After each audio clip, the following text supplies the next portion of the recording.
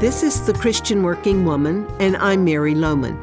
You know, sometimes you feel like if you do your job right, it causes you to be uncaring and tough with employees or coworkers. Did you ever find yourself in that kind of predicament? Well, how do you handle what seems like conflicting priorities like these? It is right for you to demand of yourself and others that the job be done right. But it's also true that as a Christian, you should be concerned about their personal welfare and feelings of the people who work for you or the people who work with you.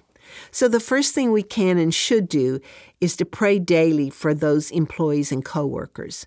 Pray for them specifically by name. As much as you can, learn something of their personal situation so that you can pray for them effectively. Obviously, you can certainly pray for their job performance and their relationships and attitudes on the job. That's the best thing you can do for them. And then remember that your attitude toward those people will clearly indicate that you care about them. You treat them with respect, understanding that in God's sight you are all the same, caring about their lives, giving them recognition when they deserve it, and making allowances for personal situations when you can.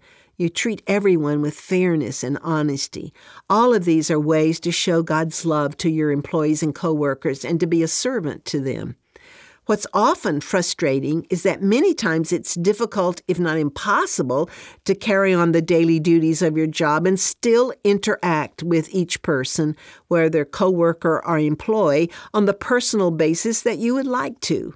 Even in my small organization, I find that a frustration. I'd like to know every little thing concerning my staff and take time to talk about their concerns in detail, but if I did that very often, we'd not get much work done.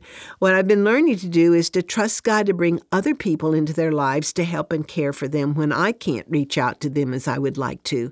And then I pray He'll make me sensitive to know when it's important for me to take that time and reach out. Remember that as Christians in the workplace, we have unique opportunities to demonstrate what Jesus is like by the way we care about others. If you truly care about other people, loving them as you love yourself, as Jesus said, place their welfare above your own. You can be certain they will know it. I want to remind you that we are always privileged to pray with you for any struggle you're going through or someone you know. Just go to our website at christianworkingwoman.org. It is always our privilege to pray with you and for you.